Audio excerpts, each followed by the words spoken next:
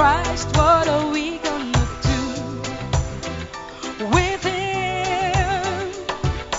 Now that we found Christ, what are we gonna do with Him? Tell me, now that we found Christ, what are we gonna do with Him? Oh, now that we found Christ, what are we gonna do with Him? Oh, we will love the Lord.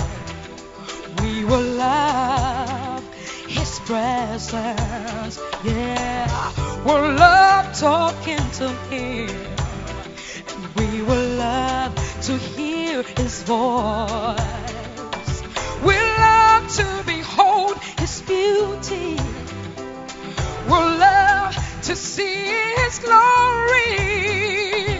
We'll love coming to your house, and we'll stay here as long as we can. Oh, now that we found Christ, what are we gonna do with Him? Oh, now that we found Christ, what are we gonna do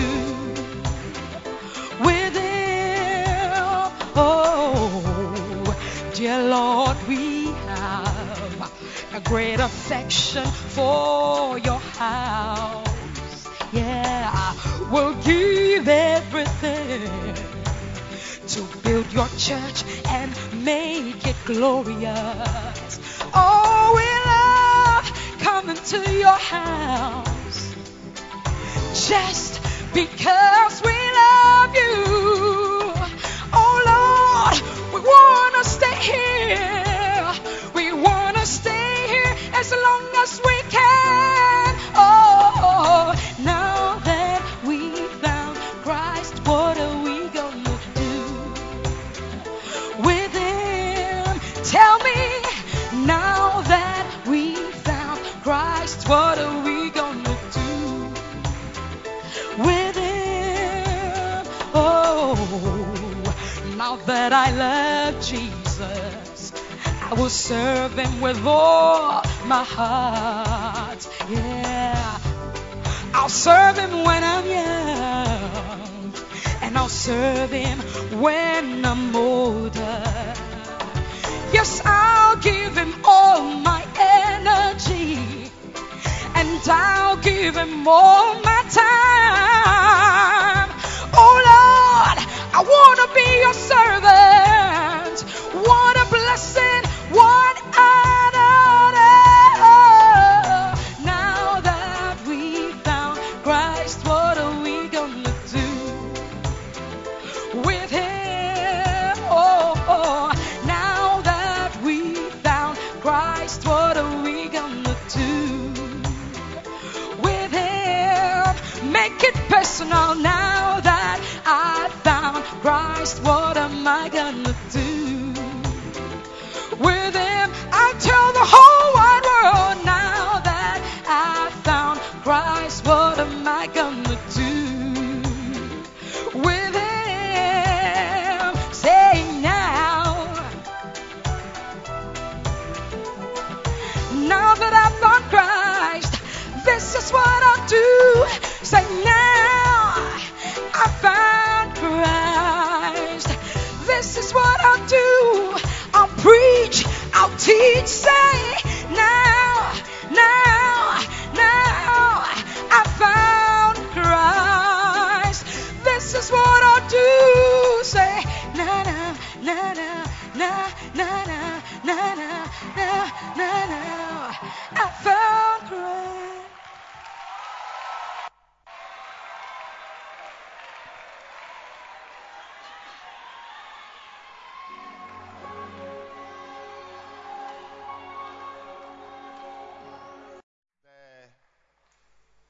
There are a couple of pastors who wanted to share testimonies, but we've not really organized it very well. But I'm saying to you that next year, by the grace of God, you'll come to Art of Shepherding Conference with a testimony clearly. a testimony that clearly sets you apart. Yes, you will have something to show for the work you've done in this coming year. You will do in this coming year. When we meet again in a year's time, God willing, you are going to come. Some of you are going to come with many pastors, many church workers. I mean, there will be many, many more workers under you. Ladies and gentlemen, this afternoon, I'm very happy to welcome to the pulpit a servant of God who was a great blessing to us yesterday. Keep clapping your hands. We were so blessed as he ministered powerfully on the shepherd's heart. And I have no doubt that this afternoon, God is going to use him to touch our lives. Coming all the way from East Legon Hills is a man anointed of God. One of the senior ministers of the Lighthouse Chapel International in United Denominations. A teacher, a pastor, very prophetic, very anointed. When you see him, even the way he has dressed, you know that he's no more a pastor.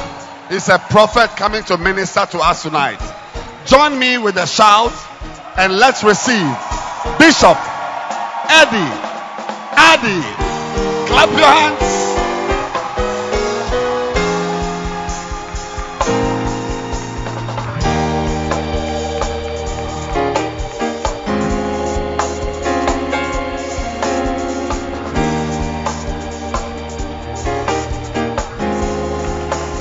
Hallelujah. God is lifting your church from under 100 to more than 500. God is giving you a ministry that is not only located in one place, but more than 3 different countries will hear of your ministry. God is blessing your voice, not only to be heard in your language, but also in several international languages. One day you'll be preaching and somebody will be interpreting into French. One day you'll be preaching, somebody will be interpreting into Zulu. One day you'll be preaching, somebody will be interpreting into Swahili. One day you'll be preaching and somebody will be interpreting it into Patois. May God continue to elevate your ministry beyond what you have seen it. Thank you, Bishop Edwin Morgan Kweju Ogo, for organizing this very spiritual conference. And I pray that whatever you have received, even if it's just one thing, that secret is enough to open several doors.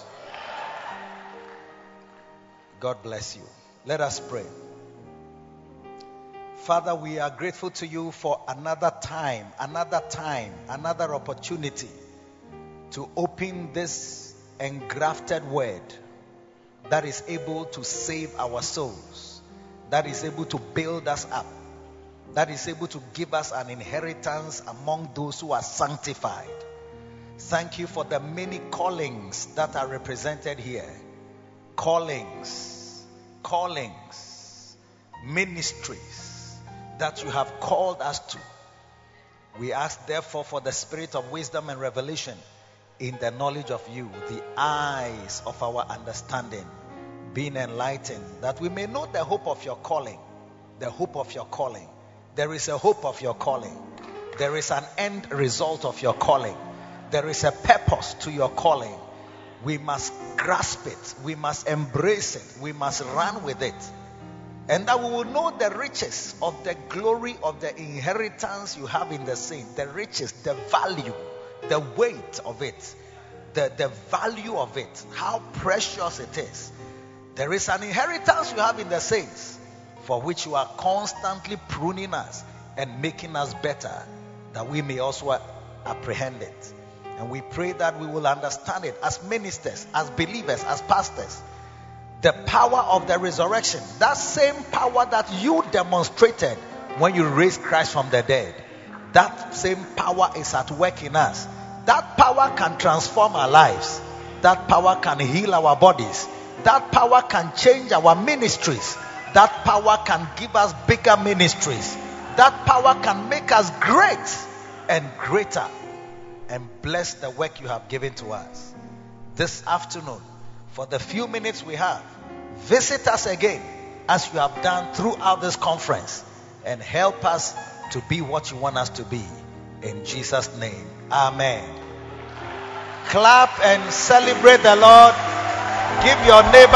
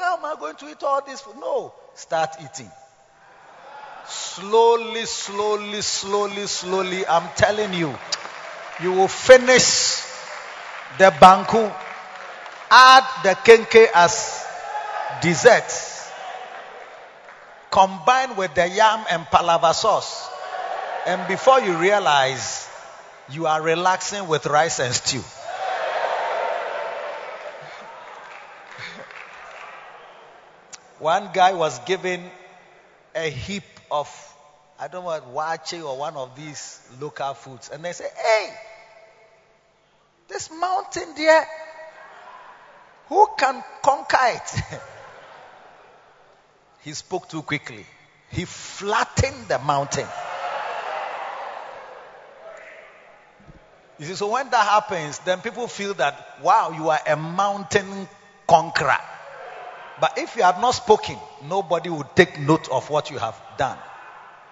So I pray for you that you will not miss the many, many, many nuggets.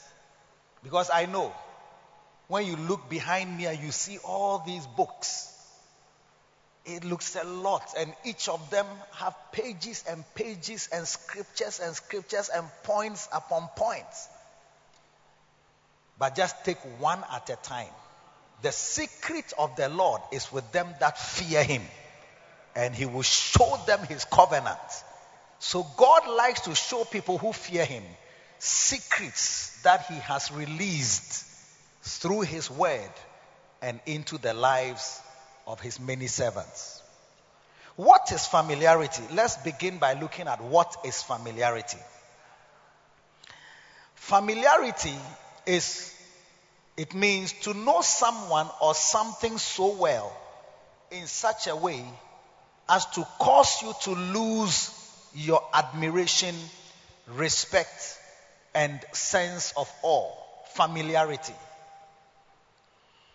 When we say you are familiar with something, or you are suffering from familiarity, it's actually a negative word. So in one of the dictionaries, it says familiarity is used as in familiarity breeds contempt. To show that, I think I can find it here, is used especially in the expression familiarity breeds contempt. To say that if you know a person or situation very well, you can easily lose respect for that person or become careless in that situation. Have you heard familiarity breeds contempt before? It's like you know somebody so much that now he's contemptible. He's despisable. He can be taken for granted. And the dictionary, the Collins-Cobbild dictionary, or the extension to dictionary.com, according to any of the devices you have, whether it's iPad or any of the things, you find a dictionary, locate the learner's part of that dictionary, and you find the same meaning there. The familiarity is often used. When you hear familiarity, what comes to mind is the statement, familiarity breeds contempt. And he's saying that it is used to mean that you are so used to the person, you know it so well, you are so used to it, that you lose your sense of respect and admiration for that person.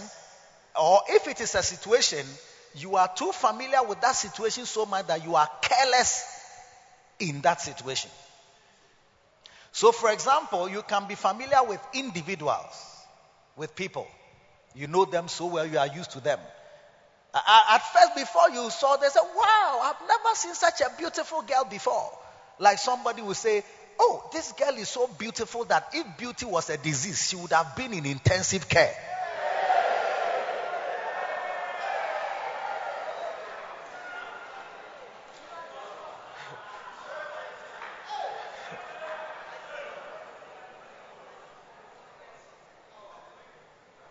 But after some time, this striking beauty that struck you, overawed you, mesmerized you,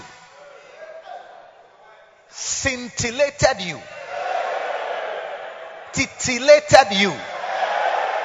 Yes.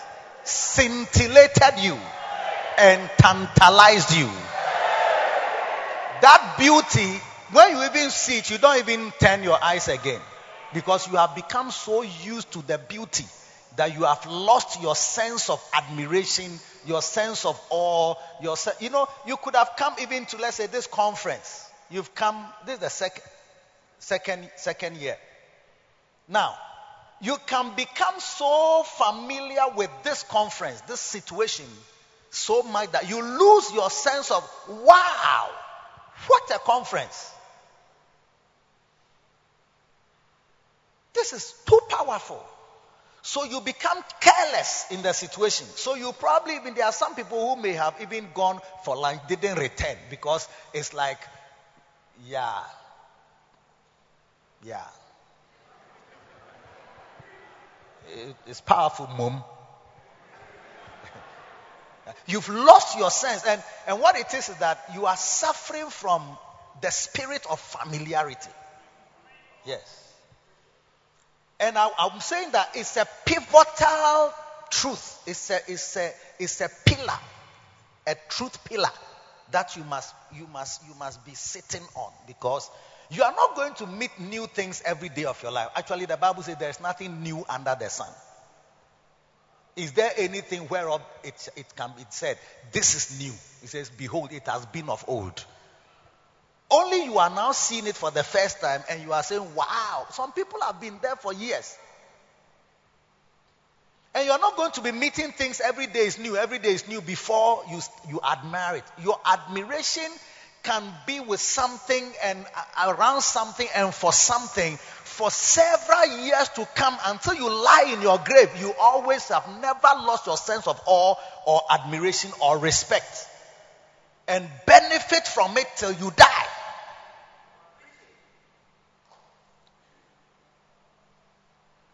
Wives are taken for granted. Husbands are so familiar in the house. Even sometimes when a husband arrives, the people in the house, they don't move. They used to move. The wife used to, hey, daddy has come. But at a point, oh, you've come, powerful. It's called familiarity. They've become so familiar with you, they've lost their sense of awe, sense of admiration, sense of respect. The wow effect is gone. You can even become familiar with God. So much that when we say, the Lord is in his holy temple, let all the earth keep silent before him. You won't keep silent, because they've sung this song, the Lord is in. Where is he? Somebody, I sense the presence of God in this room. I sense the presence. You sense heat. You smell people's armpits.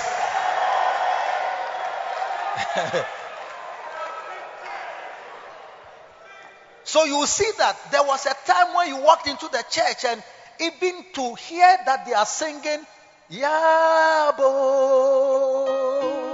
Shiraye, and you are standing outside, you'll be running. They've started. Why? Because God is in his holy temple. The King of Kings is there. They have lifted a song. He said, where 2 or 3 are gathered in my name, there I am in the midst of them. And they have arrived. They are coming to meet with God. But after some time,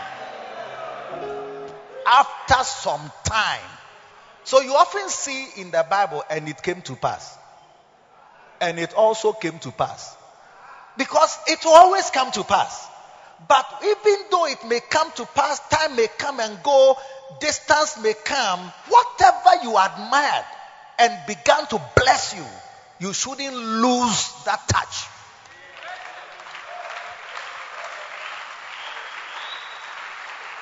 Some men of God, their congregations have become familiar with them. So much that they come with the mind that Enedia may better.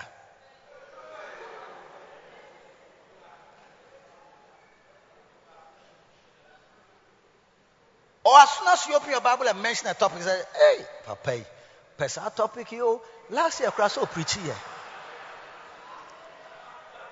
They whisper among themselves. Pesa topic you power.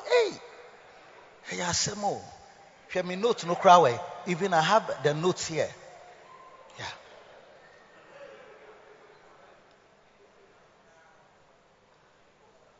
Yes. You can be so familiar with the name of God. That's why one of the 10 major commandments in the Bible, when God was giving the 10 commandments that he used his own hand to write, One of them had to do with don't take my name in vain.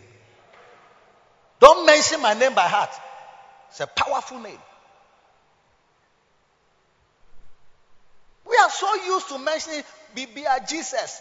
I mean, a dog is knocked down by a car. No, Jesus.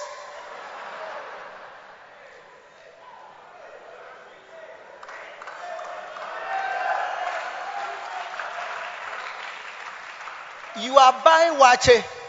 The woman should add some to it. Then when she takes the entoswano, you can see that there was nothing in the ladle. And then she just slaps some air on your. They say, hey, Jesus.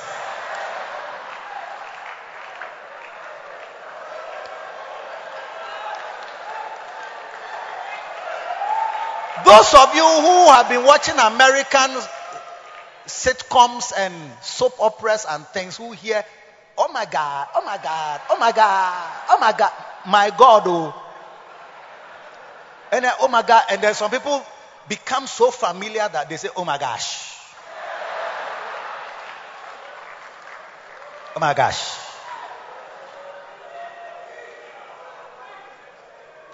Familiarity is a very dangerous thing, and I pray that by the time we finish, something in you will be tuned, retuned, reprogrammed, rearranged, reordered, reconstructed, and remolded, so that you will never be familiar. When you see it coming, you say, in the name of Jesus, I command you out of my life. So familiarity is to know something so much that you lose your sense of awe. Pastors, pray that familiarity doesn't grip you. Let me just open a Bible to Ezekiel 33, because some of you may say that when they are preaching, they don't open the Bible so much because it's the man's book that they are using. I don't want to insult you, so you let me read a verse first, so that at least you know that I've read a verse. You see, because the man's book, verse is in him.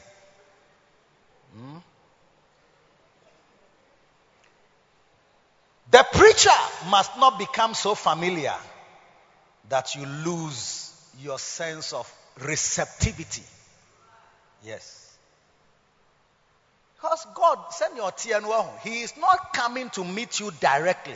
He's going to use a man, and you may see the man this year, next 2 years, or if you are in his church, you may hear him every Sunday. Or if you have been associated, maybe you've received maybe Bishop Dagwood Mills, you admire his ministry. Now you want to learn. Now you want to follow. Now you want to do. At a point, you'll be with the person for a long time. And when familiarity sets in, you will lose your sense of awe, respect. When you heard loyalty and disloyalty, at first you were so, wow! What revelation is this? But now when you hear it, you may say, hey, Lighthouse for no. Omu pe loyalty pa the conference bi abekobia omu preaching loyalty and disloyalty. And papa bi oho some pastor bi on the oba ya onim say loyalty no be preach. Ezekiel 33 verse 30. Also, thou son of man, the children of thy people still are talking against thee by the walls and in the doors of the houses. At first, you never used to talk about your pastor or about a man of God whom you have come to know. You never used to discuss him, not in any way. But now they are talking against you by the walls and by the doors of their houses, and speak one to another, everyone to his brother, saying, come, I pray you, and hear what is the word that cometh forth from the Lord. Verse 31. And they come unto thee as the people cometh, and they sit before thee as my people, and they hear thy words, but they will not do them. For with their mouth they show much love, but their heart goeth after their covetousness. And this verse 32 is too dangerous.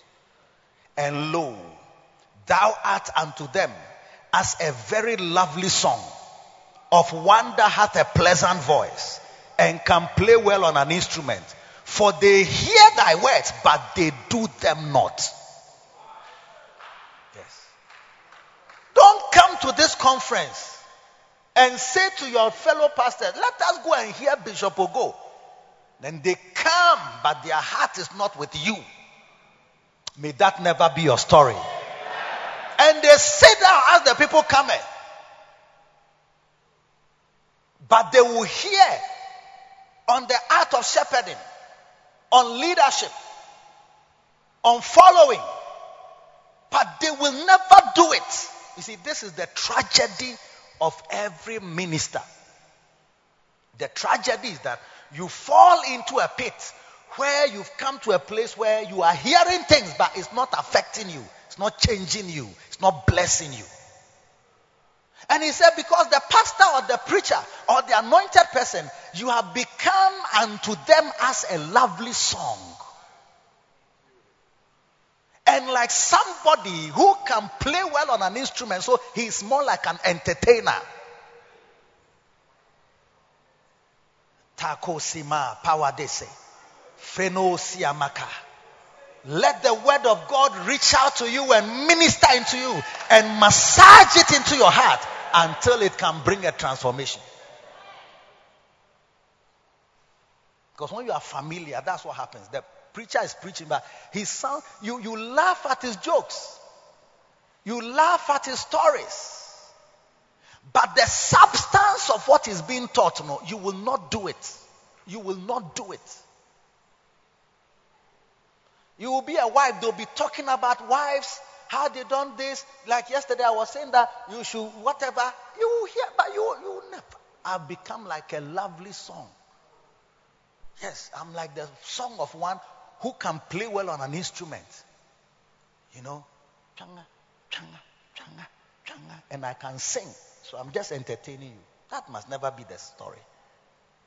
But see, this is the lot of many people who go for conferences. They sit down as the people sit. They hear the word, but do in part there. It's lighthouse na mo de moya side there. It different. Familiarity is to know someone so much that you lose your sense of awe. Am I preaching to someone?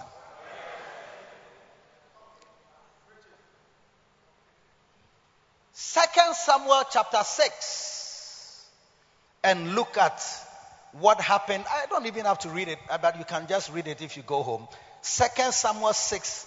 This is the story of David bringing the ark of God from the house of Obed-Edom. Have you heard that story before?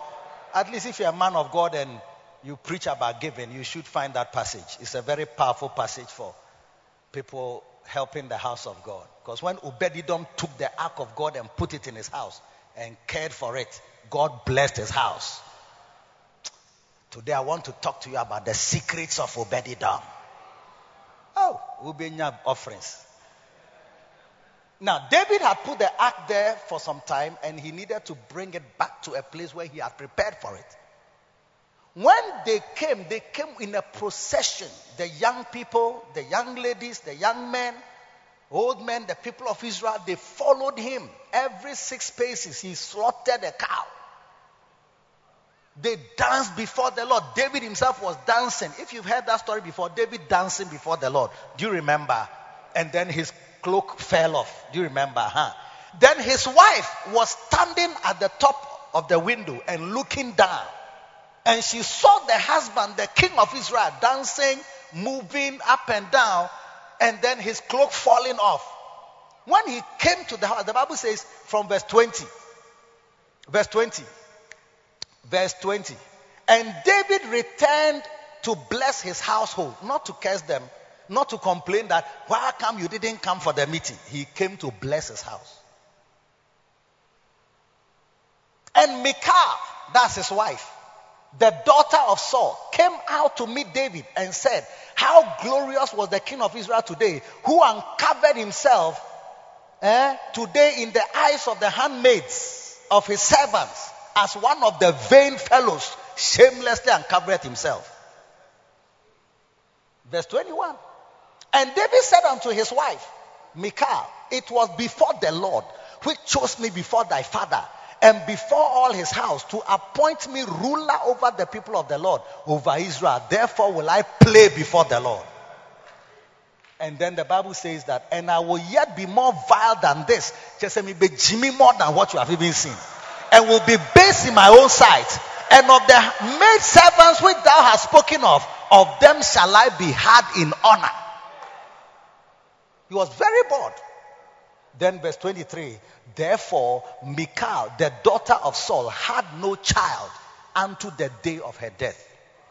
If she was a pastor, would have said, and therefore Michal became fruitless. She became barren spiritually. She had no fruits till she died.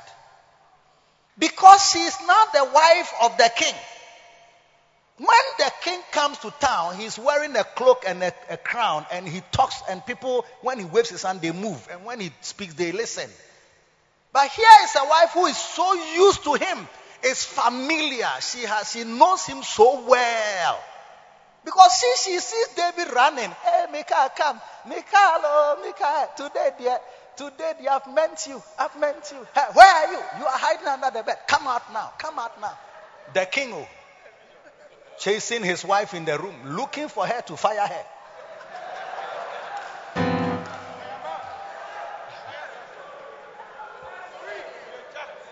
Hey, yesterday you were under the bed. Today, where are you hiding? And he's wearing his boxer shorts. Then he'll be going, hey, Michal, come on now. There is fire on the mountain. Hurry up and come. She has seen him in his nakedness. She's seen him when, he's making all the sounds that people don't hear in town. Oh, Michal. Oh, Michal. Oh, I'm feeling you. Oh, Michal. Oh, God.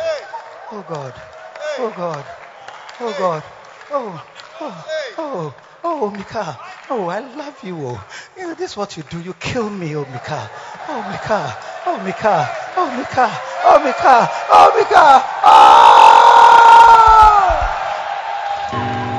Well, then you come to that. He comes to the palace. Then he says, where is Joab? So Joab, hurry up and come here. Then you call. Hey, where is the other lady there? Where is Bathsheba? Where is this other one? Then this Ogbontia one. Because remember, she was his first wife. The one that he used. He was asked for 100 foreskins of Philistines. He brought 200. Yes. But he wanted the thing by all means. This is the girl. Now you've been with the king for so long that when he's coming to bless his house, you have the audacity to face him at the door. Say, how glorious was the king today, making himself naked in front of the Sangpas girls, all these useless girls in town, and then you made yourself naked in front of them. What a shame. Is that how you see, the Bible has to summarize the quarrel because it cannot give us all the details. But you and I know when marital quarrels are going on that it's not just you speak, then how glorious was the king today who uncovered himself before his handmaids and so on. And then after that I finished. Then David will also speak. Okay, look, I want you to know that it was before God who chose me before your father. And then that's what I was dancing. And I'll even dance more wilder than this one. Don't bring yourself here. No. You are now calling you are bringing my father into this. You are bringing my father into this. What has my father got to do with you dancing in front of girls? Did you ever see my father dancing in front of other girls? Nonsense. It's because today you are familiar, that's why. Many marriages are spoiled out of the spirit of familiarity.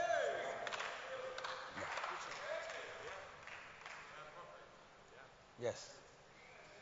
Some pastors, even some are sitting here, who are suffering because your wife is too familiar with you.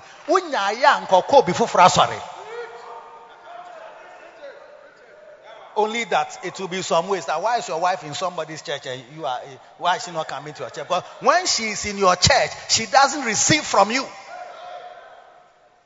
She's lost her sense of awe. Meanwhile, she's your convert.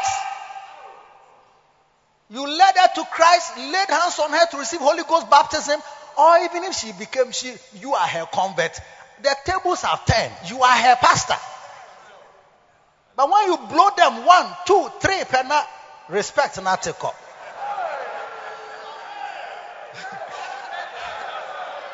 I don't know whether I'm supposed to say all these things, but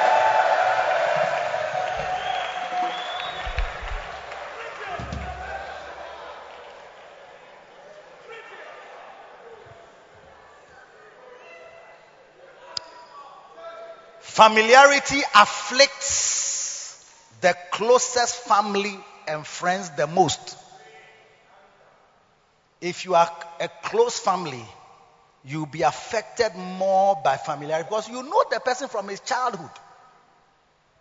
If you are in the same house with somebody, you hear his sounds of joy when he is in the toilet. And when we are in public, nobody will like his sounds of joy to be heard. Even if you are here and it has caught you, your stomach is really, you have some cramps, it's paining, you can see that some gaseous substances want to escape. You hold yourself.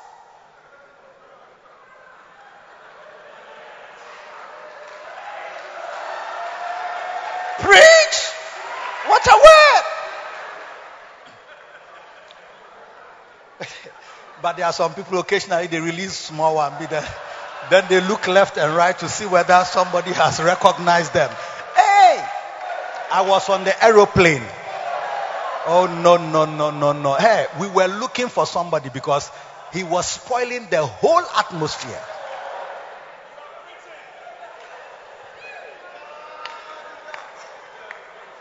But when you are in the house with someone, even if you want to hold yourself, it's not easy because now you are releasing.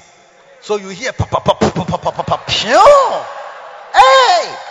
So if your wife comes by and is hearing all these sounds, your dignity and your status that was like this can easily come down. Hey! Man of God, yeah. Or maybe you make a mistake, you didn't flash before you left. When she said, I thought the way he ministers to people and slays them, his own will be diamonds and pearls and if anything, cry like sausage rolls.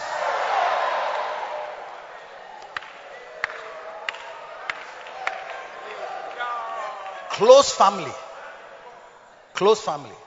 You cannot easily receive from a man of God when you are very close.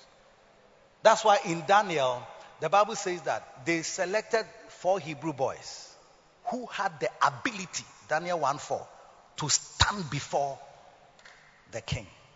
Because not everybody can stand before him. If you see the king eating, you become a fool.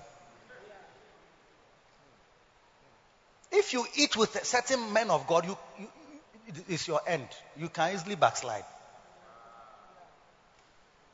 Because some men of God, they are powerful. They feel free. I was once eating with a man who I said, when I'm eating, I eat. It can compare with anything what an elephant can eat. I was quiet watching him. When I'm eating, and when he started eating, I said, boy, you got a large appetite. And there was nothing on the table that he rejected.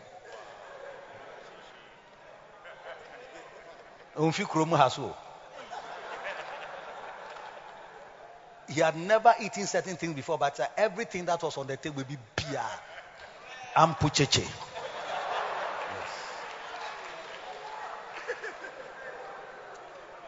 So when you see a man of God, you will be spoilt by what you may experience. So it's for your good that sometimes don't get near, because the close associates, close friends, those who are near, it's not easy for them. In Mark 6, you read verses 1, 2, and 3. The Bible says, Jesus went to his own country. He went to Nazareth where he was brought up. He went from thence and came to his own country, and his fellow and his disciples followed him. Verse 2. And when the Sabbath day was come, he began to teach in the synagogue in his own country where he was brought up. And many hearing him were astonished, saying, from whence had this man? You see, they were astonished, they were overawed, they were overwhelmed by the revelations he was sharing. And they asked, from whence? How does he have such a wisdom? You see, by this point, it should have been okay. But when you read on, and what wisdom is this which is given unto him, that even such mighty works are done by his hand? Verse 3 says, is not this the carpenter? So by verse 3, the whole admiration, astonishment has just become mixed up and spoiled. The man who can do mighty work should have been doing mighty works. But you see, they started, is this not the carpenter? They knew his profession. And then number 2, is he not the son of Mary? They knew his mother. Even his father cried, they didn't mention, because I don't know whether they had a controversy about his birth. And brother is James. Another brother is Joseph. Another brother is Judah. And another is Simon. And are not his sisters here with us? And they were offended. This is what happens to people who are near friends, kinsmen, relatives. That's why most of our ministries don't work, because you are too fixated for your relatives to join you. And relatives who have joined you, they don't have a certain admiration. They still see you as one of their tribesmen. So those of you who are into tribalism and this type of my own language people and my nyabro and my that type of ministry, it doesn't go far, because your near kinsmen, they neutralize your anointing. Verse 4. Verse 4 says, but Jesus said unto them, a prophet is not without honor. You see, a prophet is not without honor, which means prophets are honored. Not without is a double negation. In English grammar, there's something called double negation. Yes. And double negation makes the thing positive. In the same way, mathematics, if you have negative multiplying negative, it becomes positive. -3 times -4 is equal to +12. So when he said a prophet is not without honor, it means a prophet has honor, is with honor all the time. He has honor, he's honored. Except when he comes to his own country and his own kin, which is tribes people, and his own house, which is family. Surrounding yourself with only your family members. Nobody should count money, only your family members. Nobody should do this near you, only your relatives. People come from your hometown. Jack, your ministry will become like a dwarf ministry. And the Bible says they were offended. Then verse 5 says, and he could dare. You see, you can say that there is his own country, but there also means where people are familiar with you. There you can do no mighty works there. Except that he's laid hands on a few sick people. So apart from maybe some 50 members who join your church, you can't go beyond 50, 55. Convention, 72. But God is trying to lift your ministry from that little classroom into an auditorium, into a cathedral, into an international ministry. God wants to extend your ministry. Don't let familiarity kill it.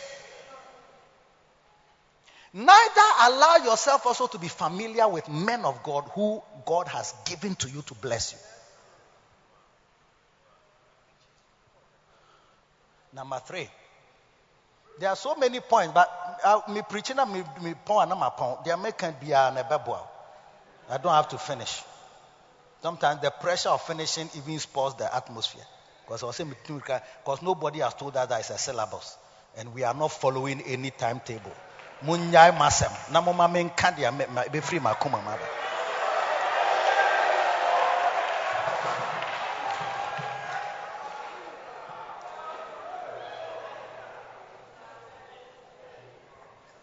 Number 3, familiarity has the power to neutralize the greatest of the gifts of God. In the Art of Leadership, one of the chapters, it says familiarity is a leadership emergency.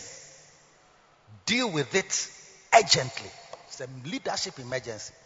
Deal with it urgently. It's not something to play about it at all. Familiarity. Jesus, whom God gave the Spirit without measure. And yet, this measureless anointed person, when he entered certain places, he could there do no mighty work, except he laid hands on a few sick folk and healed them. It means that, I don't know whether he tried and it didn't work, but it stands to reason that it's possible that he may have tried something that didn't work, or didn't venture because like, they don't even believe in me, so I shouldn't even try. I shouldn't bother because it won't work.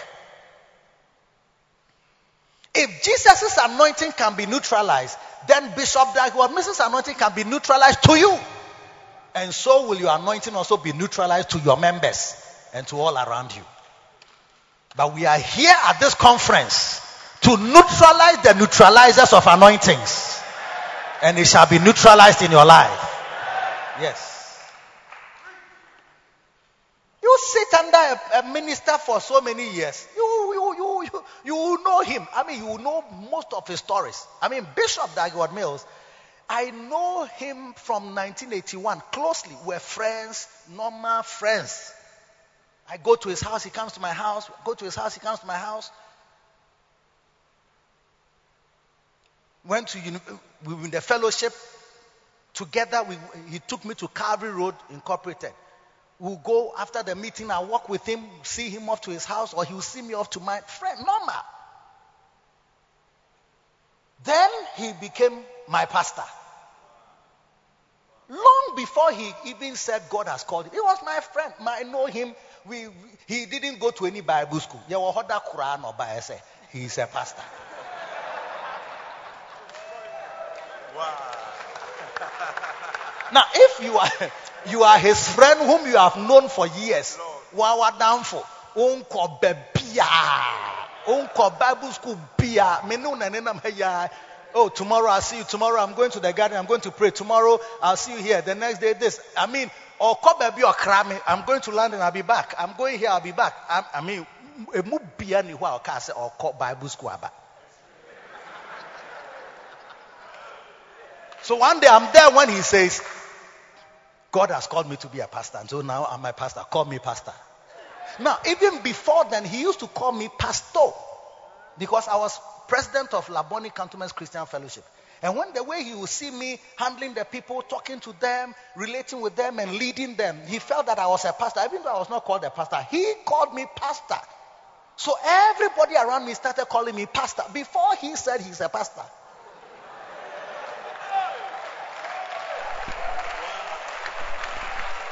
And you know, if you are a friend who has been with him for a long time, you have to now metamorphosize, change yourself, and say, instead of, and I used to call him Dagito, Dag for Dagito. I changed.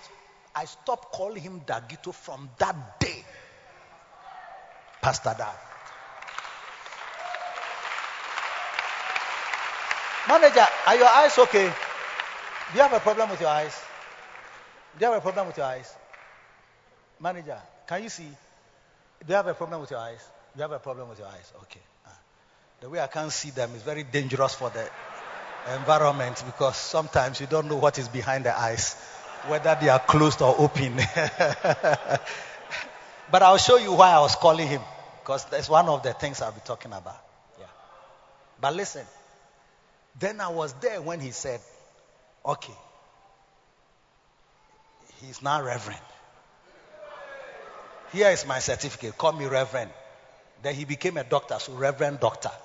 Dag Heward-Mills. I changed immediately. He no longer became the friend I used to know. He is now the anointed pastor God has given to me.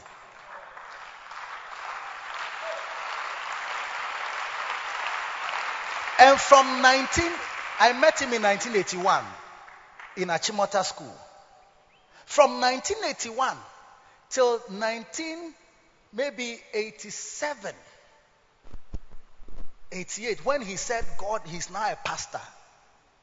Between 81, 80, whatever, he was my leader, Dagito, Dag, Charlie Howe, Brother Dag, Dagito. From that day, Dagito is finished. You are hearing it for the first time because I'm using it as an example. Never said it anywhere before.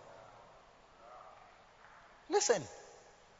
Then I was there when he said, look, our churches have grown. We are now so many branches and so on. And his designation is no longer pastor, but his designation is now bishop. Oyakba, I switched. Bishop Dagiwad Mills. You see, and you need God to touch your heart so that you can graduate each time, even though you are there for a number of years. Each year that goes by, your admiration doesn't go down, but it rather goes up. More of a positive gradient rather than a negative one, which is always coming down. That as long as you know somebody there, John on away, no, no, has to say, also your prophet, Jawasem, our prophet. How do you see? How do you call people's names? Hey, we are sure saying your Facebook. Oh, ja. Meron yana nam haya. Hey, tell now why a ministry nice a combias you so sana. No, nam haya na chena say why a powerful son. Hey, Charlie, Eddie, adios. Look, don't let it fool you that you will know somebody for a long time shouldn't lower your admiration. Or that you know the person comes from your country, like someone like Bishop Dagwad Mills, his status in this country is lower than what it should be, just because he comes from here.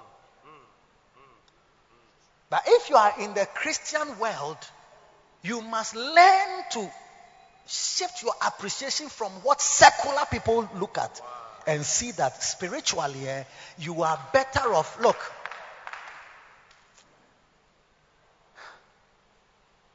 do I have a bottle of water? Bring it. Bottle of water. And bring me an empty one. Can I get an empty one? Is this my water? Is this my water? Okay. Is this my water? Answer is yes. Now, casa no dos.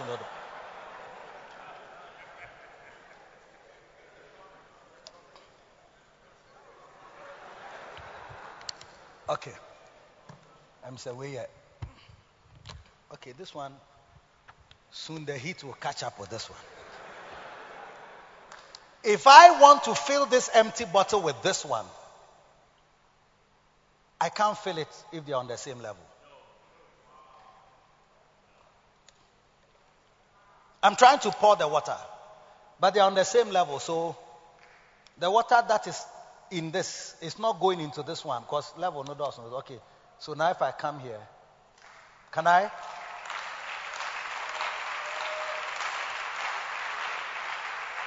It's going on. But if I was to lift it, the higher I go, the faster the flow, the stronger the flow, the faster the filling. This is a principle of physics. That is the principle of siphoning. If you did a little physics, siphoning for our students, it may be difficult, but small general science.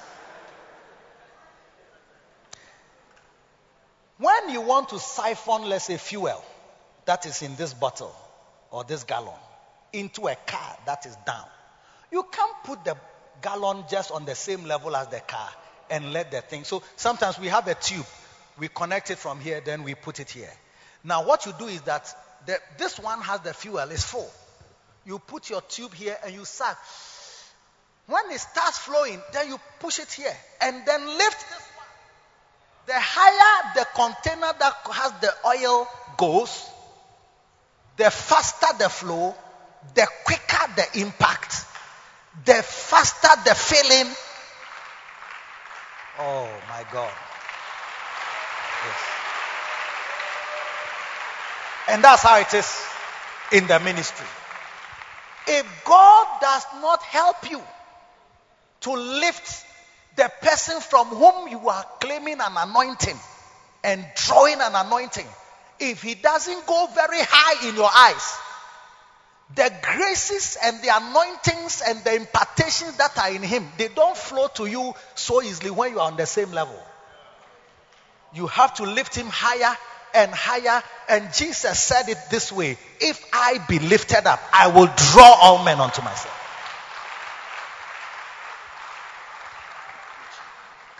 So there are people who say that you are a senior pastor.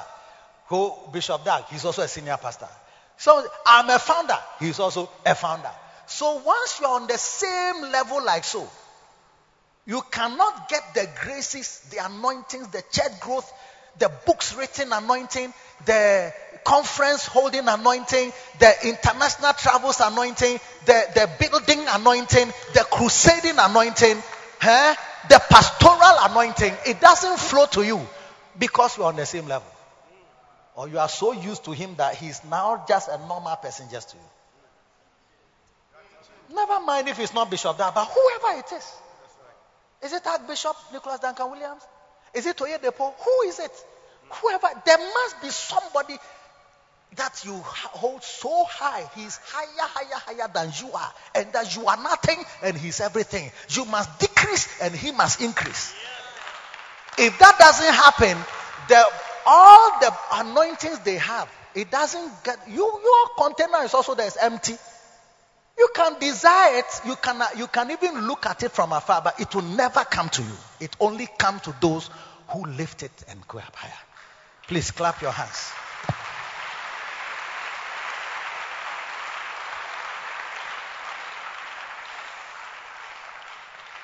Familiarity is the cause of diminishing attendance at Christian programs and church services.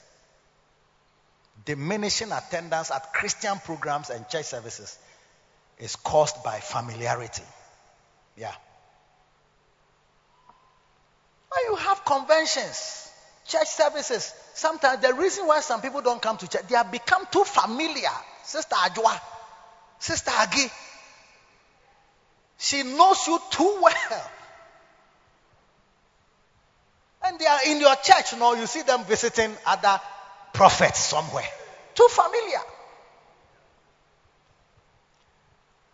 That's why we are talking about it, because it kills churches. It neutralizes anointings. It deflates your enthusiasm.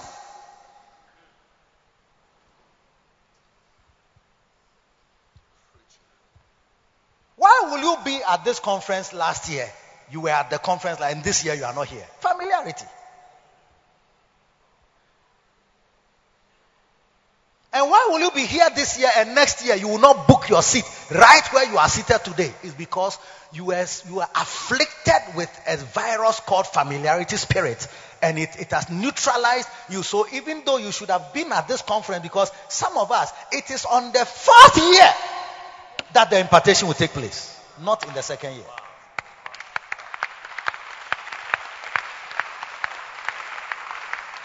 Are you clapping or you are clipping your fingers?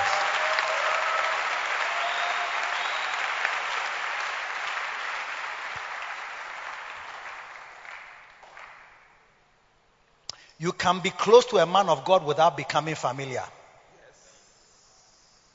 Point number 5. You can be close to a man of God without becoming familiar. I am not familiar. Bishop Dag Heward-Mills has been my friend for 36, 37 years this year. He is still my favorite preacher.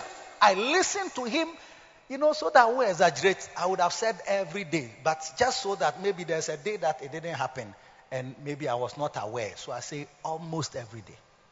I'm only using almost so that as a Christian, it won't be tantamount to lying. But there is no day that I'm not hearing his voice with admiration. Yesterday, I was not here in the evening. When I finished my session, I had to go and do something somewhere. I was logged on Facebook. Yes, direct. And as I was listening, Bishop, my apostle Bishop, Joel, he called me. When he called, he was praying. He had just finished and he was praying. So I was in my room and I was shouting, Amen, Amen, Amen. So he also said, what is that? I said, oh, Bishop is just finishing at Art of Shepherding. He said, oh, okay, Bishop Augustus. He said, he's also on it, cry. So he also brought his device near. He's in America, I'm in Ghana. He brought his device near so I could hear Bishop's voice in the background. He could also hear Bishop's voice. And together in the air, we were shouting amen to his prayers of yesterday. Now, I wasn't here.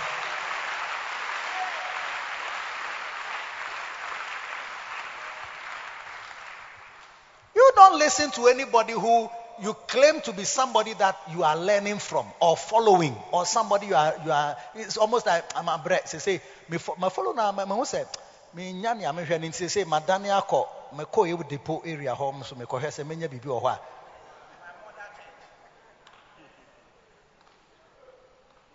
Uko ye depot ho.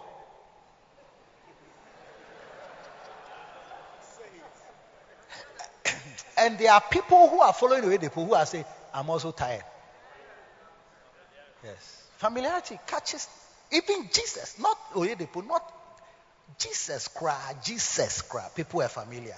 How much Oyedepo they say, Nancy Anoba. You used to have the tapes of the man of God like this. You don't listen. You buy the Macarius. You don't read it. You don't read it. It's familiar, a spiritual. It's a spirit. It's an evil spirit. That's why the dictionary, they rather define it with the negative, because it's a negative thing. Wow. Why will you buy this? You spent money and you don't read it. What do you see? Now, what do you see? What do they call it? A shelf, or what do they? Mantelpiece or something like that. Colors na we chire ha na yo fe. Colors na e we chire ha na yo fe. Oh no.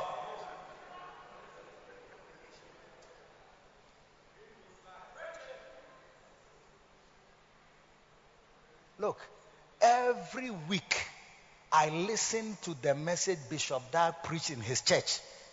He has a church, he preaches, I also preach. But when he's preaching. I'm preaching. When he's preaching, he is preaching. And I am preaching. Every week. And I listen to the message at least twice before I pack it. At least twice. Well, maybe I'm not intelligent enough to remember what is shared, so I will say me no more than once. No cry me intelligent to cry me chiro physics kakra once what tia siemba. Say amen. Amen. Don't let familiarity kill you. Those of you who are church workers have opportunity to work around your pastor. Familiarity will neutralize his anointing. What in the meeting I say now order. I'm coming. I'm going to show you the signs before we finish. But you can be close to a man of God without becoming familiar.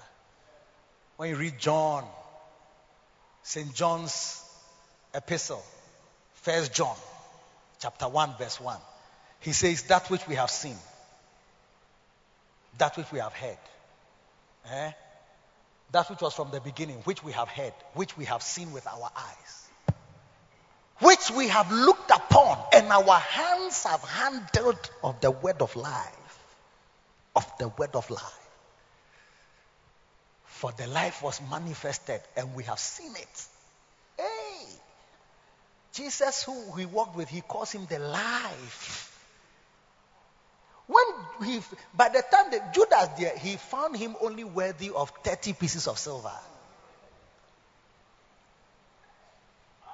But John saw him as the life. He said, and in brackets, for the life was manifested, and we have seen it. And we bear witness.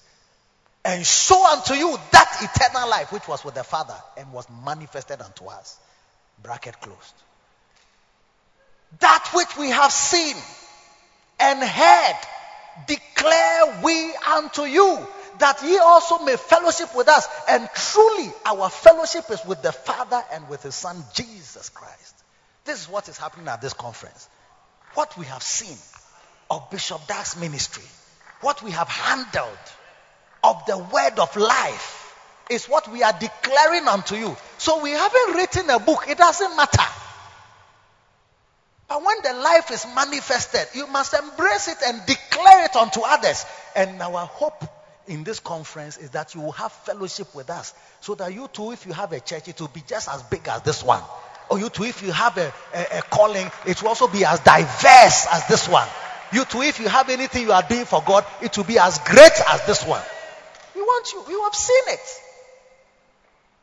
Have seen somebody who didn't go to Bible school, had no formal Bible training, theological seminary, or any of these highfalutin systematic theology and this type of hermeneutics and homiletics and eschatology and biblical exegesis and eisegesis, synthesis and antithesis. So, are you confused? People, what are these things that he said? Yeah, some people, these are the things they learn. These are the things they learn.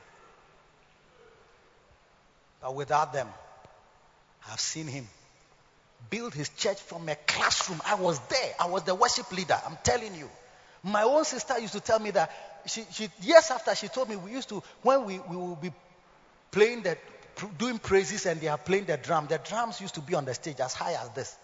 And the bass drum, the kick, it will fall off because, the members were not together, each one unto himself.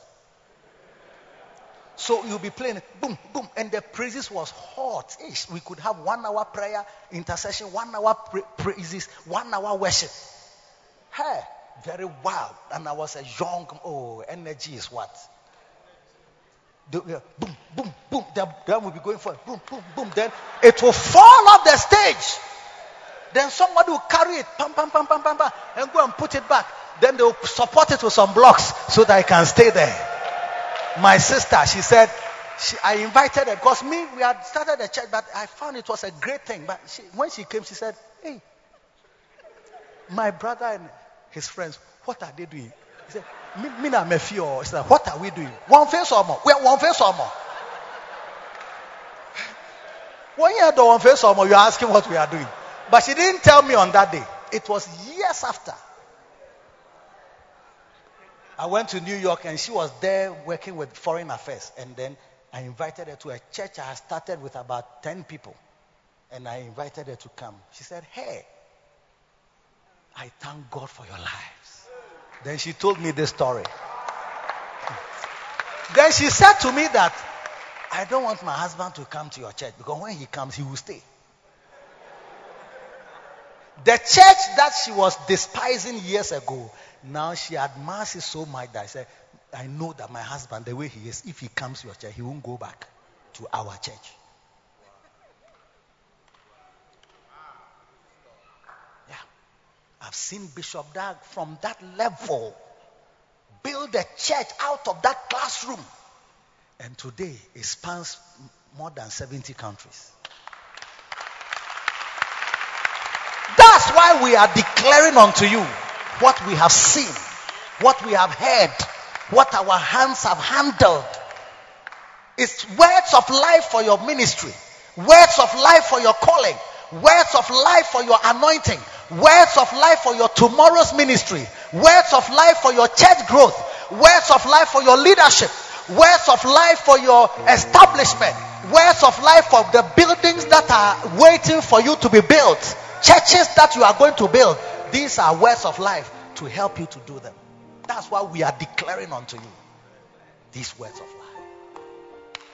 John was with Jesus for 3.5 years. He didn't lose he didn't lose anything at all. He rather said, this is what we are so that you can have fellowship with us.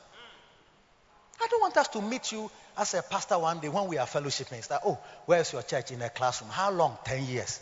10 years you are still in classroom. When me too, I was in a classroom. 2012, I entered a classroom, 5th August. Today I'm in an ultra-modern, multifaceted, multi-purpose, cosmopolitan, state-of-the-art, futuristic church. I am in it. And Bishop Ogo, he is also building a new church apart from this one that we are in. I am sure next year you'll see that we are in another cathedral. So if you're a pastor here, my prayer and this conference is so that you can also have fellowship with us. That when we talk of, I was in this where we had the Art of Shepherding conference last year. That's not where we are going. This year we are going to the new one that has been built. They built another one. Me, I'm sitting in the classroom. So it's like we can't really fellowship, but we are sharing them so that our fellowship can be with God, with the Father, and with the Son Jesus Christ. Clap your hands for Jesus.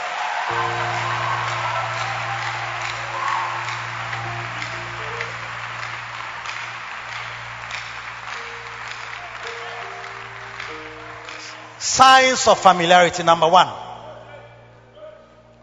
When someone comments about things that are above him, it means he has become familiar with that thing. When you make comments about things that are above you.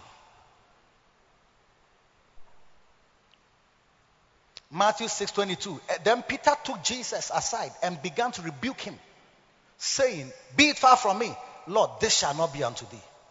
Just say, Jesus, in this Matthew 16, Peter gave the revelation, "Thou art the Christ, the Son of the living God." A few verses after that, Jesus says, "I'm going to die, go to Jerusalem, I'm going to be crucified." Then you now take him aside, you are rebuking him. Just because he said flesh and blood has not revealed. It's like you say, why are you powerful? One revelation be that you have given, no. You are now making comments about everything. Watch out for people under you who like making comments. Where did you get this car from?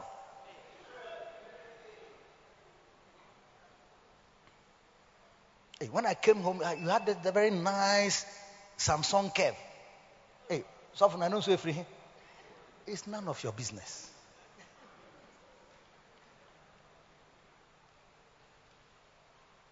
People like making comments of things that are above them.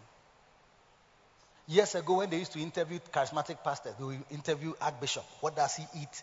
What does he eat in the morning? What does he eat? What business? What is it to you? And many times they are just asking these questions not to praise you, but to find something against it. Look at a man of God. Now, you live large like this. Here from one church now, the salad and opa. Oh, journalists, they all read Bosnian, yes, sir.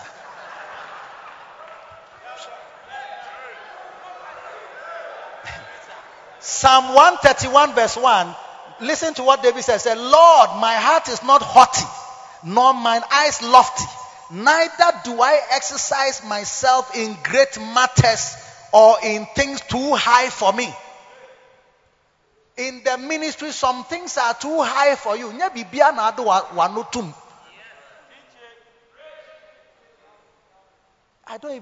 even encourage people to even visit a pastor's house. It increases your familiarity levels. Now, you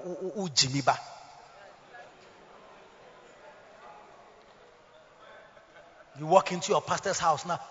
One guy, he went to his pastor's house. Those days, satellite dishes were not common like today. He saw a satellite dish. Hey, so for a satellite dish, mean you are tight bill.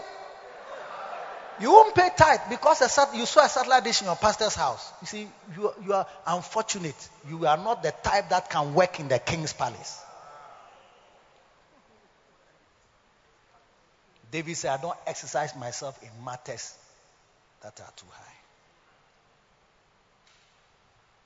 Not everything you are qualified to comment on. And do not arrogate to yourself the right to comment about everything that goes on in the church. Yes. So how much do they pay you? Why is he the only one who travels? Why do you ask such questions? It is the questioning of a low-grade, poor.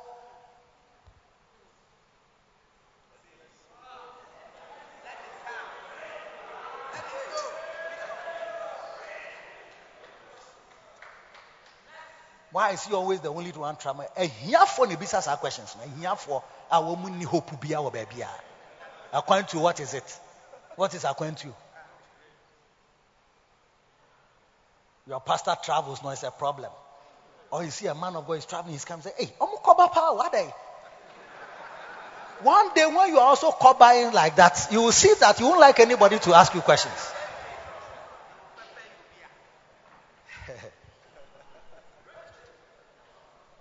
And if you are privileged to have your leader discuss some personal things with you, don't be a fool. Hey, so for no saying you're a man with you. I didn't know. I didn't know that his wife doesn't cook for him. Because I now understand. And he told me that for 2 weeks now she has not been cooking. I'm surprised.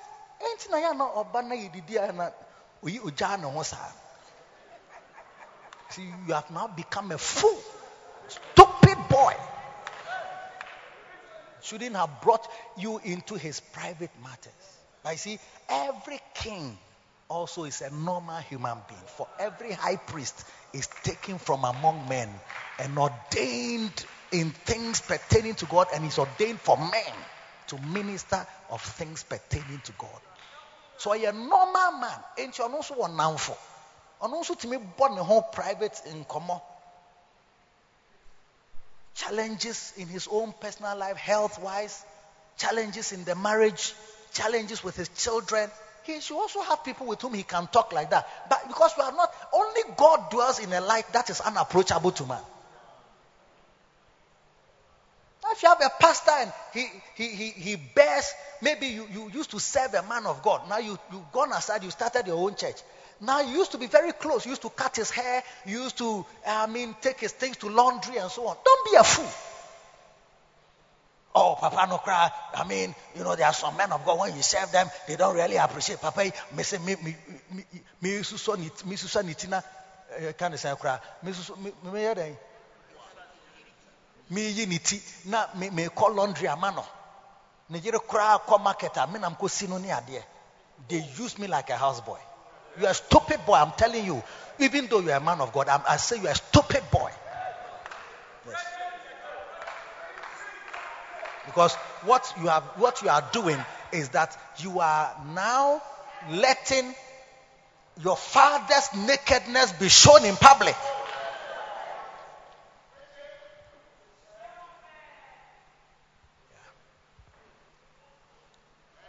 Don't exercise yourself in things that are too high. Number 2, familiarity is when someone finds fault with the leader and with his person. People in your congregation who are always finding faults, it's a sign of familiarity. Because before, when you see certain men of God and you are not near them, you don't make comment about anything for anything. But when you stay around and hang around them for a long time, it's like they don't pray before they preach. Hey,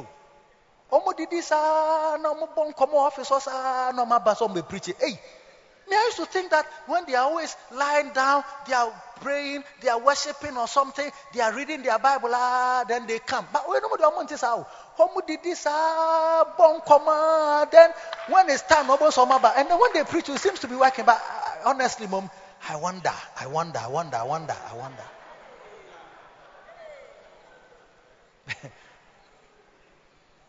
You are now finding fault. It means you are familiar now. The Spirit is coming on you. And what it's going to do is that it's going to neutralize the anointing to you. I was at a Benny Hinn's meeting. I was privileged to be on stage. The rest of the people were down there. He was ministering. He raised the song. I don't know what happened, who was playing a wrong note or something, but somebody played something and he turned. So those of us on stage, we could see the twitching of his face and the...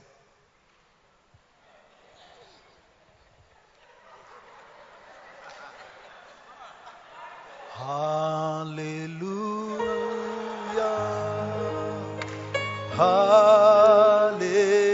So I thought to myself, where? Fire for fire. But I had understood a thing or two in ministry, so I understood where he was coming from. And rather than to feel that, hey, Papa no owakoma, share. Na kuma hano say, hey, oh minister who sana hallelujah hallelujah or done no one answer keto.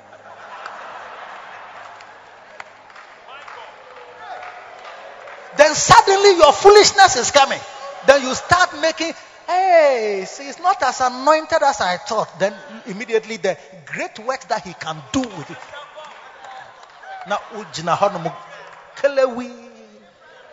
no anointing, no spirit, and others will be receiving.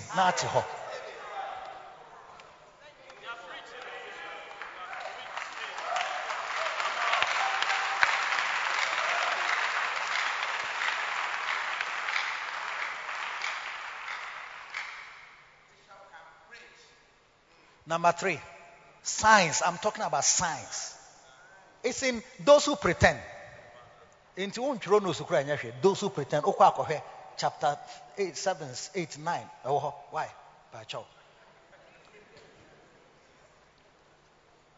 Familiarity is seen when someone attempts to correct his leader.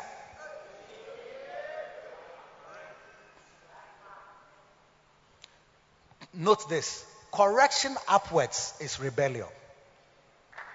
Correction upwards. So if you are here and somebody is above you and you try to correct him, it means you are in rebellion.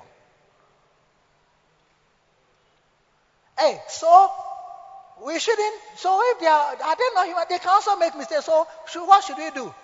Don't do.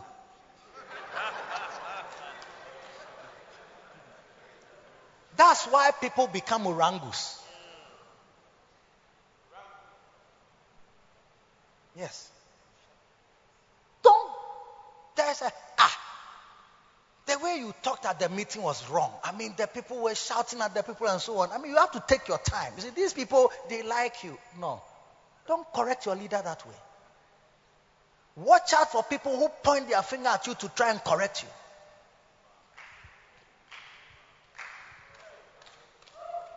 And if you serve a great man of God, you are privileged to be on a board or to be in a pastor's meeting or to be in a conference or a meeting with him and some other he's chairing, and he asks you for opinion. Don't think that the fact that they've asked you for your opinion means that you and him are the same. If he asks you for opinion, if you express it, full stop. Don't put semicolon. Full stop. You must say what pastor is saying, even if you feel that the thing is very hot and hey, the people are very hot. Don't come and say that, oh, it's okay. You'll be quiet at the meeting, then after you go and tell, oh, you cool down. When it boils, it will cool. So I'm with him, I will cool him down. You see, the way the thing is, his wife was angry with him in the house. So when he came, he was very whatever. So you and the people there, you understand the people there. When you come to him, that he's very hot-tempered. You are not a good assistant. You are a very bad helper. This morning, Bishop Ugo was saying that God will make you great during the prayer, one of the prayer times, that God will make you great. But there's nobody who becomes great in the ministry without helpers. Now, if you're a helper and this is how you help, you are not a good help. Even if I'm insulting people and you feel that the insult is very harsh and whatever, don't soften it for the people. Say, hey, I don't know what has happened to him that today he's like this. But I'll talk to him. No, you should say that no. You see, why would you get... Those of you like calling us daddy, daddy, daddy. Every man of God is a daddy in his own house. Daddy, what daddy is saying, do you understand? Getting daddy angry like this, some way. You people are really some way. I'm surprised. Even he should have used harsher words. But through the grace of God, and I all use words like foolish and stupid.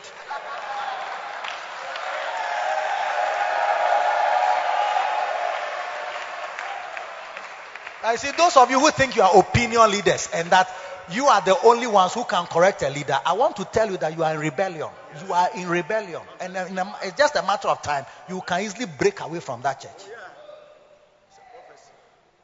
And if you have assistants like that, change them. Change them. And I will tell your pastor, if that's how you are, that he shouldn't allow you into any meeting again. You are not a good supporter.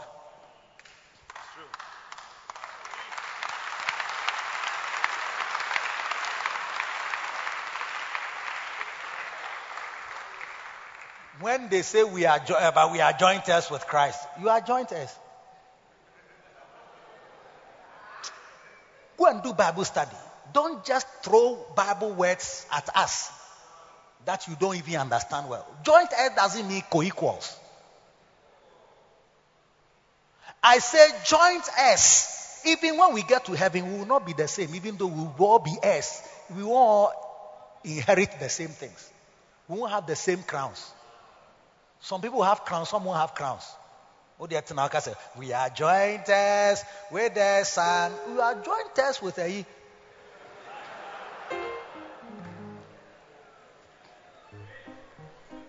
Familiarity is displayed when someone sleeps.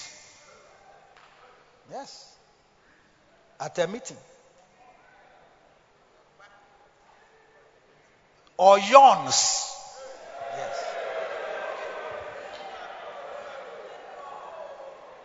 That's why I asked my brother whether his eyes are, whether he has a problem with them. Because he's wearing dark glasses. I can't see his eyes. So if he's asleep, we can't see. If he's not asleep, we can't see. Because the glasses near dark. In this room, why should you wear dark glasses? Unless your eyes have a medical problem. And he said he has photophobia. So I said, okay, no problem. You can keep wearing it. Photophobia. That means that your eyes, the light, how. And I allowed him to wear it. But you are not allowed to wear dark glasses in a church. One day somebody was sitting in my church. I said, brother, remove the dark glasses. Your eyes are not paining you. Remove the dark glasses. I don't want you to sleep in my meeting. Because when somebody is sleeping, it's a sign that he is not blessed. And I've gone to wait on God. I've prepared messages. I've fasted. I've come. I'm preaching. You want to sleep on me? No. Manager, then you will go home.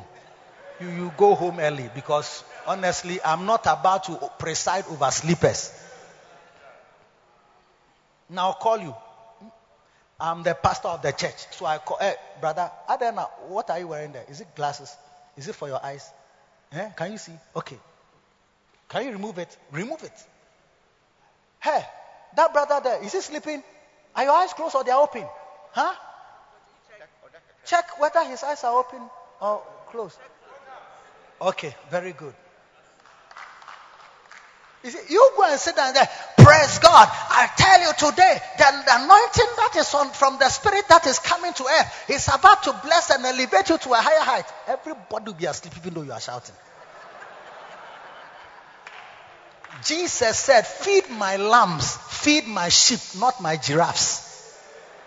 Giraffes, so you can look upstairs and say, praise God, the Lord is about to bless somebody who is sitting down there. And I tell the person sitting says he's sitting down there, and the Lord is about to change your destiny. Say change.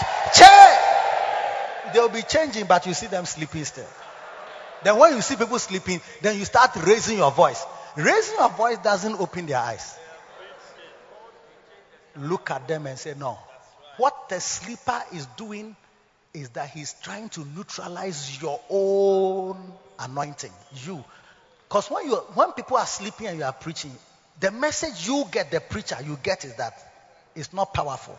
They are not being blessed. You are preaching too long. They can't wait for the thing to end. And I don't want you to give me that message. Then go home. Don't come to church if that's what the message you are bringing. Then stay in the house. I will be better off when I come. I want to see people who are wide-eyed. People who are jumping and saying, preach. Yes. Preach on. Bomudadwa. Yes. Ewo. O lewo. Look, let me tell you. How come that any team that is playing in their home is expected to win? A team that is playing in their home is always expected to win. That when you don't win in your home, it's like, why? Why? Because of home support. So if you're at home, you must have home support. When I'm preaching, I am at home. I'm not in somebody's church. I am in my own church. So I must hear Bom Dadwa. I must hear preach on. I must see people standing up. I must hear clapping. Home support. I must hear hey.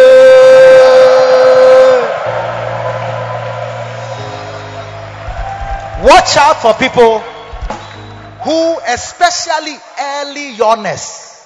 Early yawners. When you come and stand in, before you say, shall we tell, today we've had a very long week of whatever convention, and then I'm not going to preach for long. Then before you can say, turn your Bible, say, oh. Early yawners, very dangerous, because the message is that, hey, so are you going to preach long? From the verse you are quoting, you finished now. So is that what you are going to do? Me, I'm tired though. I would like to go home early. No. Hey, close your mouth. You can't yawn like that when I'm about to preach. You see, a lot of pastors, what you don't know is that the quietness of your congregation has not encouraged you to preach. You've screamed your own self to encourage yourself so much that your voice is not the normal voice. Because they don't say amen. So you always have to shout. Hey, and I'm saying that. And the Lord, even your story that you want, you can't even tell a story. Because to slow down to tell a story, you have to drop your volume. But you don't want to drop your volume. But you feel that people are sleeping over you. So you have to be shouting all that. You don't have to shout all the time. You can use your normal voice to preach. It's powerful too. But the people who are hearing the truth from your mouth, they should say, preach. Amen. Wait. Sit down. I've not finished preaching. Familiarity is displayed when people don't say amen. Yes. Or clap their hands. Yes. No, I'm not saying clap. Don't clap at the wrong time. That one too is not in step. You can't just get up and just clap. Or what are you clapping about? No. But what I'm saying is that when there's a truth, if you read the Bible, say, and even curses, Deuteronomy 26:27 there, but say, when cursed be he that, then he say, and let the church say amen. Even if it's a curse, say amen. Wow. Is that BM's mom? Is this BM's mom? Oh, Mama, God bless you. Why? Wow. You don't even know your mother is here. Beautiful. Yes. Don't make my church like a cemetery. I don't want my church to be a cemetery. And everybody looking straight at you and just...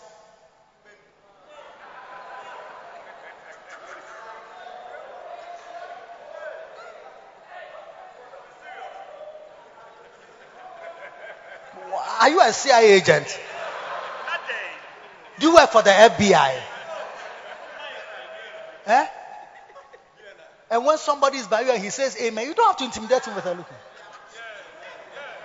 So somebody says, amen. You know, me sometimes when I go even to Presbyterian, they traditionally are quiet Methodists, but occasionally I'm there for funeral or some other event like that. I find myself saying, preach. Then I realized that, hey, I had the Anyas hour.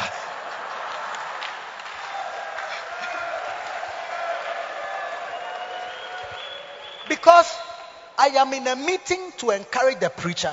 I'm in a meeting to help the work of God that is going on. I am also there to receive for myself. But your receptivity is highest when you are engaged. You engage the preacher. You nod. You say, okay. Powerful. That's a powerful. That's powerful. That's a revelation. I like that word. Even when the word is choking you, you must say, ewowo.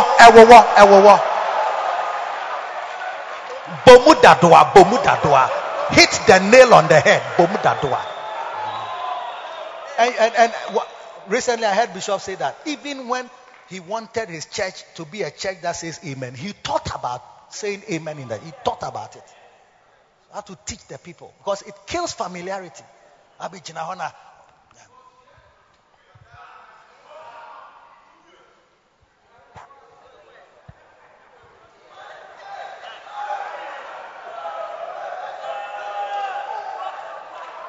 It's not a good posture to hear word. It's like if you are having sex, there's a posture that makes the flow. Yes. Every man, husband who is engaging the wife expects some simple, synchronized, simple harmonic motion. Synchronized. Now the other, you won't say anything. Whether it's paining you or whether it's not working, whether it should go faster, whether it should slow down, you won't say anything. From beginning to end. Are you Leah? It was Leah who, when they sent her to go and be with Jacob, Jacob, that night, she didn't say a word. Hey! Oba we are virgin. Yadu call honeymoon suite. Ukuna ba oya niyam. Pusu hokura. Kasa yoya. Kasa. It was the morning before Jacob had to look at her face and say, were you the one who was here in the night? Where is Rachel? He said, Daddy said I should come and replace her. So she did not a word. There's no flow. Husbands need running commentary. Sister, you should say, good. Go ahead, boy. Go ahead. I'm feeling it. It's good. Jack, we are there. Jack, Obama Day. Jack, we are powerful.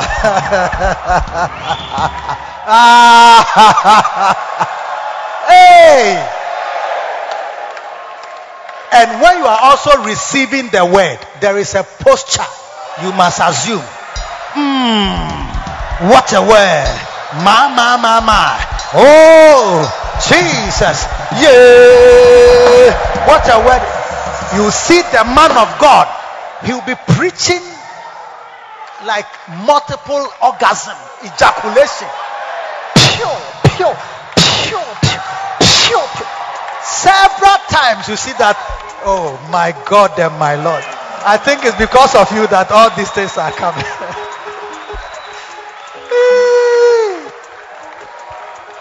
We've abolished all statues from the church.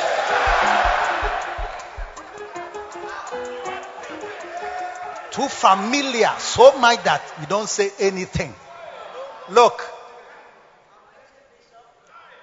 you can do that in a classroom, in a lecture hall, in a symposium, and it will finish and work, and everybody will take their papers and go home. But in the church there, it affects the anointed person. God told Jeremiah, don't be afraid of their faces. Why did he say that? Because the faces of people can intimidate you. Pastors have changed topics they intended to preach because of the faces of some people in the church. Sometimes a person is on your board. The way he has arranged himself in front of you can't preach about some things. He doesn't pay tithe. But you are not able to preach on tithe because the way he will make his face and say, and then so we preach you on tithe. You come what in a paying for it. No, you shouldn't sit in front. Rather bring younger people who believe in your calling.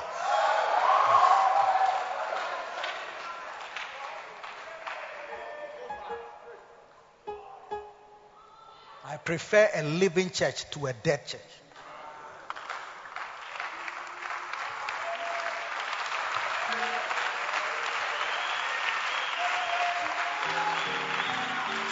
Sit down. Let me just read this and finish. Familiarity is seen when someone freely enters your room or office without knocking. Freely enters your room without knocking.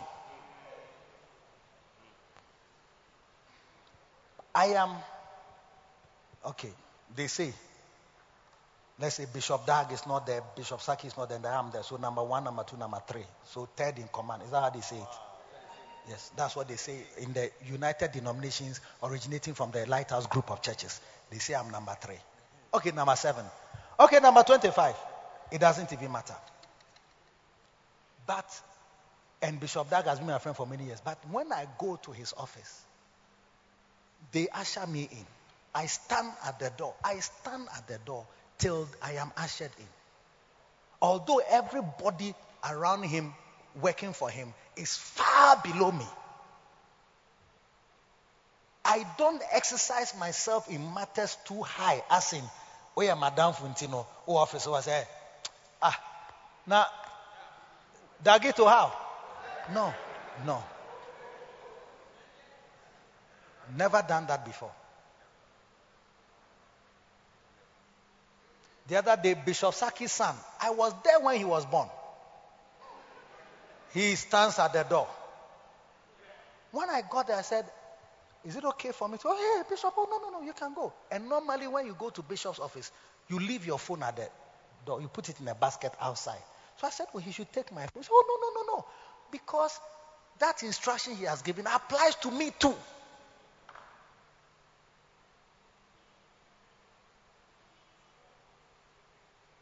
Now observe it. If they won't let me leave it, then that's different. But I will leave it. It's not a problem. I will wait for my turn. Why not? Because there are moments where he needs to talk to somebody without you there.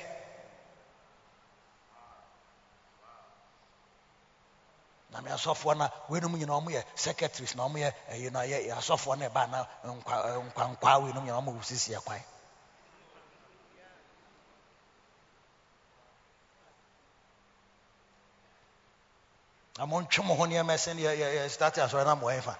you see, that's the familiarity we are talking about. So for you, that man of God, that great servant of the Lord, whose anointing others are experiencing, you can't experience it because we are too familiar. Oh, just badging. If he's having a meeting, you just go and sit down. You start looking at your phone and texting. I don't look at my phone. I don't text.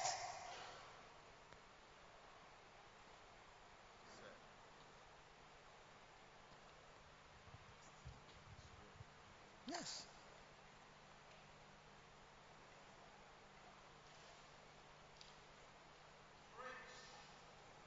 Yes.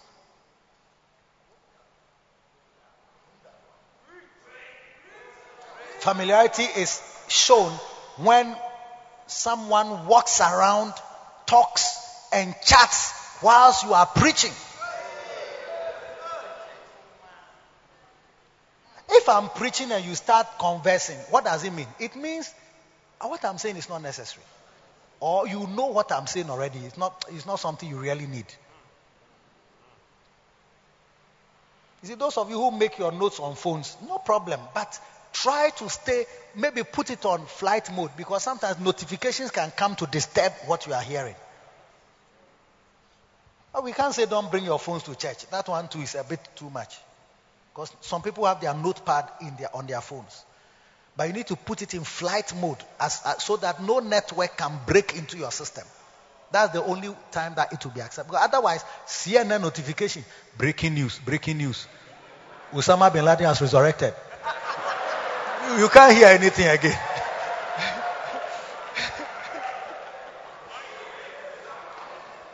Don't chat when a man of God is talking. Don't chat with your neighbor, with your friend, with your wife when your pastor is preaching. It's wrong. It's unethical. Don't send WhatsApp. Don't send emails. When we are preaching, don't send it in the church. It's a sign of familiarity. I'm telling you that it's not good for you. It neutralizes the anointing. Yes.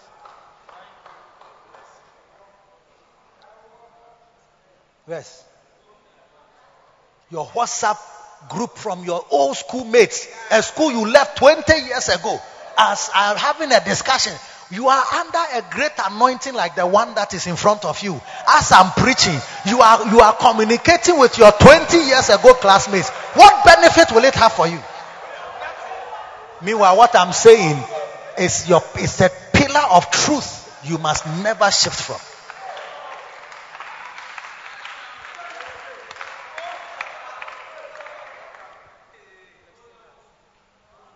Those of you who are in this United Denominations, who have written exams on loyalty and disloyalty, what it means to be a shepherd. When you go into a service and they are preaching what it means to be a shepherd, you shouldn't go to sleep and say, I had 98%. And 98% doesn't mean that you know it already. Because by the time we are speaking, if we ask you a question, you may not know it. Plus, if you know it, where are the fruits of that knowledge in your life? Ask me how many times, even sometimes Bishop is telling the stories that he's using to preach. I've heard it before. Sometimes I heard it even just on Monday when I was with him. And he's preaching and he's telling the same story. I don't close my ears. I don't say I know it already. I am more wide-eyed and wide-eared. Why? Because I'm trying to understand how he's linking it to what he's preaching. Because the same story, he can use it to preach to shepherds, and he can use it to preach at an evangelistic crusade, and he can also use it at a funeral, and he can preach it at a wedding. The same story, you see that there are different corners of it. But why you are who too known intino? You will never get the length and the breadth and the height and the depth of that revelation.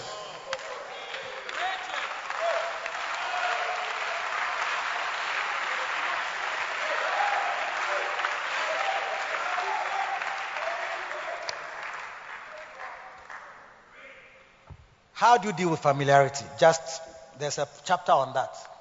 Address and confront all forms of familiarity urgently. How did Jesus treat Peter when he took him aside to rebuke him? Sharp rebuke. Pie! Get thee behind me, Satan. Thou severest not the things that be of God, but the things that be of men. Sharp. Because he knew that if he followed Peter's voice, he won't go to the cross. The fact that God has given you a revelation doesn't mean that you can now dictate how we die on the cross. Rebuke him sharply. One day I was in a meeting. Bishop came. When he arrived, one of the junior pastors was sitting on his chair.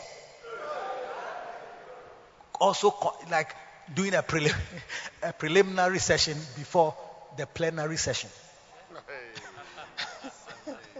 It's like, since the man of God, it was supposed to be 7 o'clock, he hasn't come at 7. So it's like he's meeting the people who have come earlier just to straighten. And so he was sitting in his chair. When he came into the room and saw the guy in front of all of us, he said, "Never sit on my chair when I'm not here. Never sit on my chair," with a stern look and an angry face. I got up and went to say something. Never sitting. About 30 minutes after that, it was on that issue. Your senior pastor, I have my chair at the Kodesh, the headquarters of the church. I've not been there. I go occasionally once in a while, but my chair is there. Nobody sits on it. Nobody sits on it. You can't even sit on it to take a photograph. You are not allowed. And the chair is the same as all the chairs that are in the church, but you are not allowed to sit on it. Yeah. Establish it. That's the pastor's chair. Nobody sits on it. Da form. Sleep on the floor.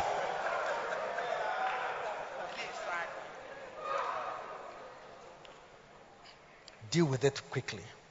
And then the second one is teach against familiarity. At all levels. Like what I'm teaching, teach it.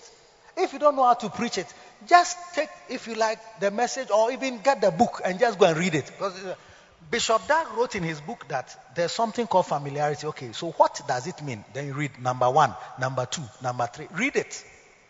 That's all. Don't even give stories for them to say that it's because of them that you are saying it. Or find a video of a preaching on familiarity and just play it to yourself. Oh, we are all gathering today to just listen to a message that we heard at the Art of Shepherding conference. So, every Sunday afternoon we have shepherds meeting. So today we are listening to Art of Following. Okay, next week we are listening to what? Loyalty and disloyalty. Okay, the next week we are listening to what? What it means to become a shepherd. Okay, then on the fourth week we are listening to familiarity. So, it's in the timetable. So, on share that say me deba ebe twima kutia. So, ye nyina na yetie, me so metie some. I'm not the preacher. Preacher no ni ha onim ye mu bia. He's preaching the word of God. Into ewowa no aje ode na de ko.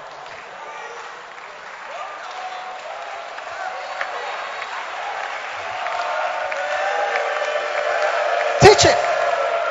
And then finally, there are many points on this, but finally, teach about gratitude. Teach people to show gratitude and appreciation. Always. In my church, when we have a meeting, shepherds meeting, pastors meeting, a small group meeting, we have taught them. When we finish, one person spontaneously should rise up and say, oh, because we've shared the grace, you are going. Then they'll call you back. Please, we want to say one thing before you go. We want to say thank you for this meeting. You don't just say thank you, Keke. You say thank you and explain why. Because for example, I was not, if I'm even surprised that I was called into this meeting, but when I look around, I realize that it's pastors and some of the senior shepherds who are in the church, but I don't know how I even found myself here. But I want to say thank you for such a meeting, because this meeting on the familiarity that you talked about, I realized that it was gradually affecting me. For example, I realized, that when I come into service, sometimes I'm outside chatting and then I don't come in immediately. But when you started speaking, I realized that's a very dangerous thing I must come out of. Thank you very much. God bless you. Yes. If bishops have a meeting, who with Bishop or Bishop Saki or whoever presides over it, when we finish, we want to say thank you for them. Is gratitude? Show gratitude. If gratefulness and gratitude was taught, and wives, husbands, and things were to express it, when you finish eating, you thank God, but you thank your wife.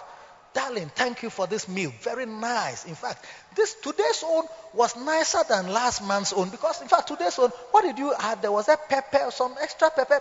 Really nice. And darling, very good. Then she's going to hit a bomb like that as a form of thank you.